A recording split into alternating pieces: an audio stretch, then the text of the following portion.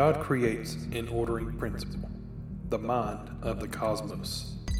This ordering principle continually organizes chaotic matter into a beautifully ordered physical cosmos. Time is one of the principles by which the cosmos is ordered.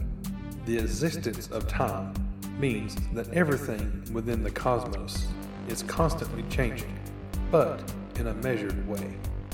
God is the goodness that creates life. The mind of the cosmos is the fundamental laws of nature, the permanent and unchanging principles which govern life.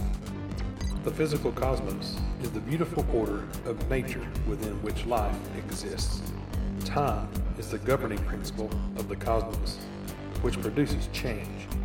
Constant change is the process of everything living and dying.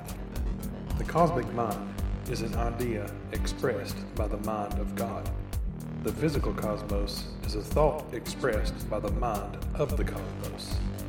At the heart of the cosmos is the life-giving sun, which is an image of the life-giving soul at the heart of every person.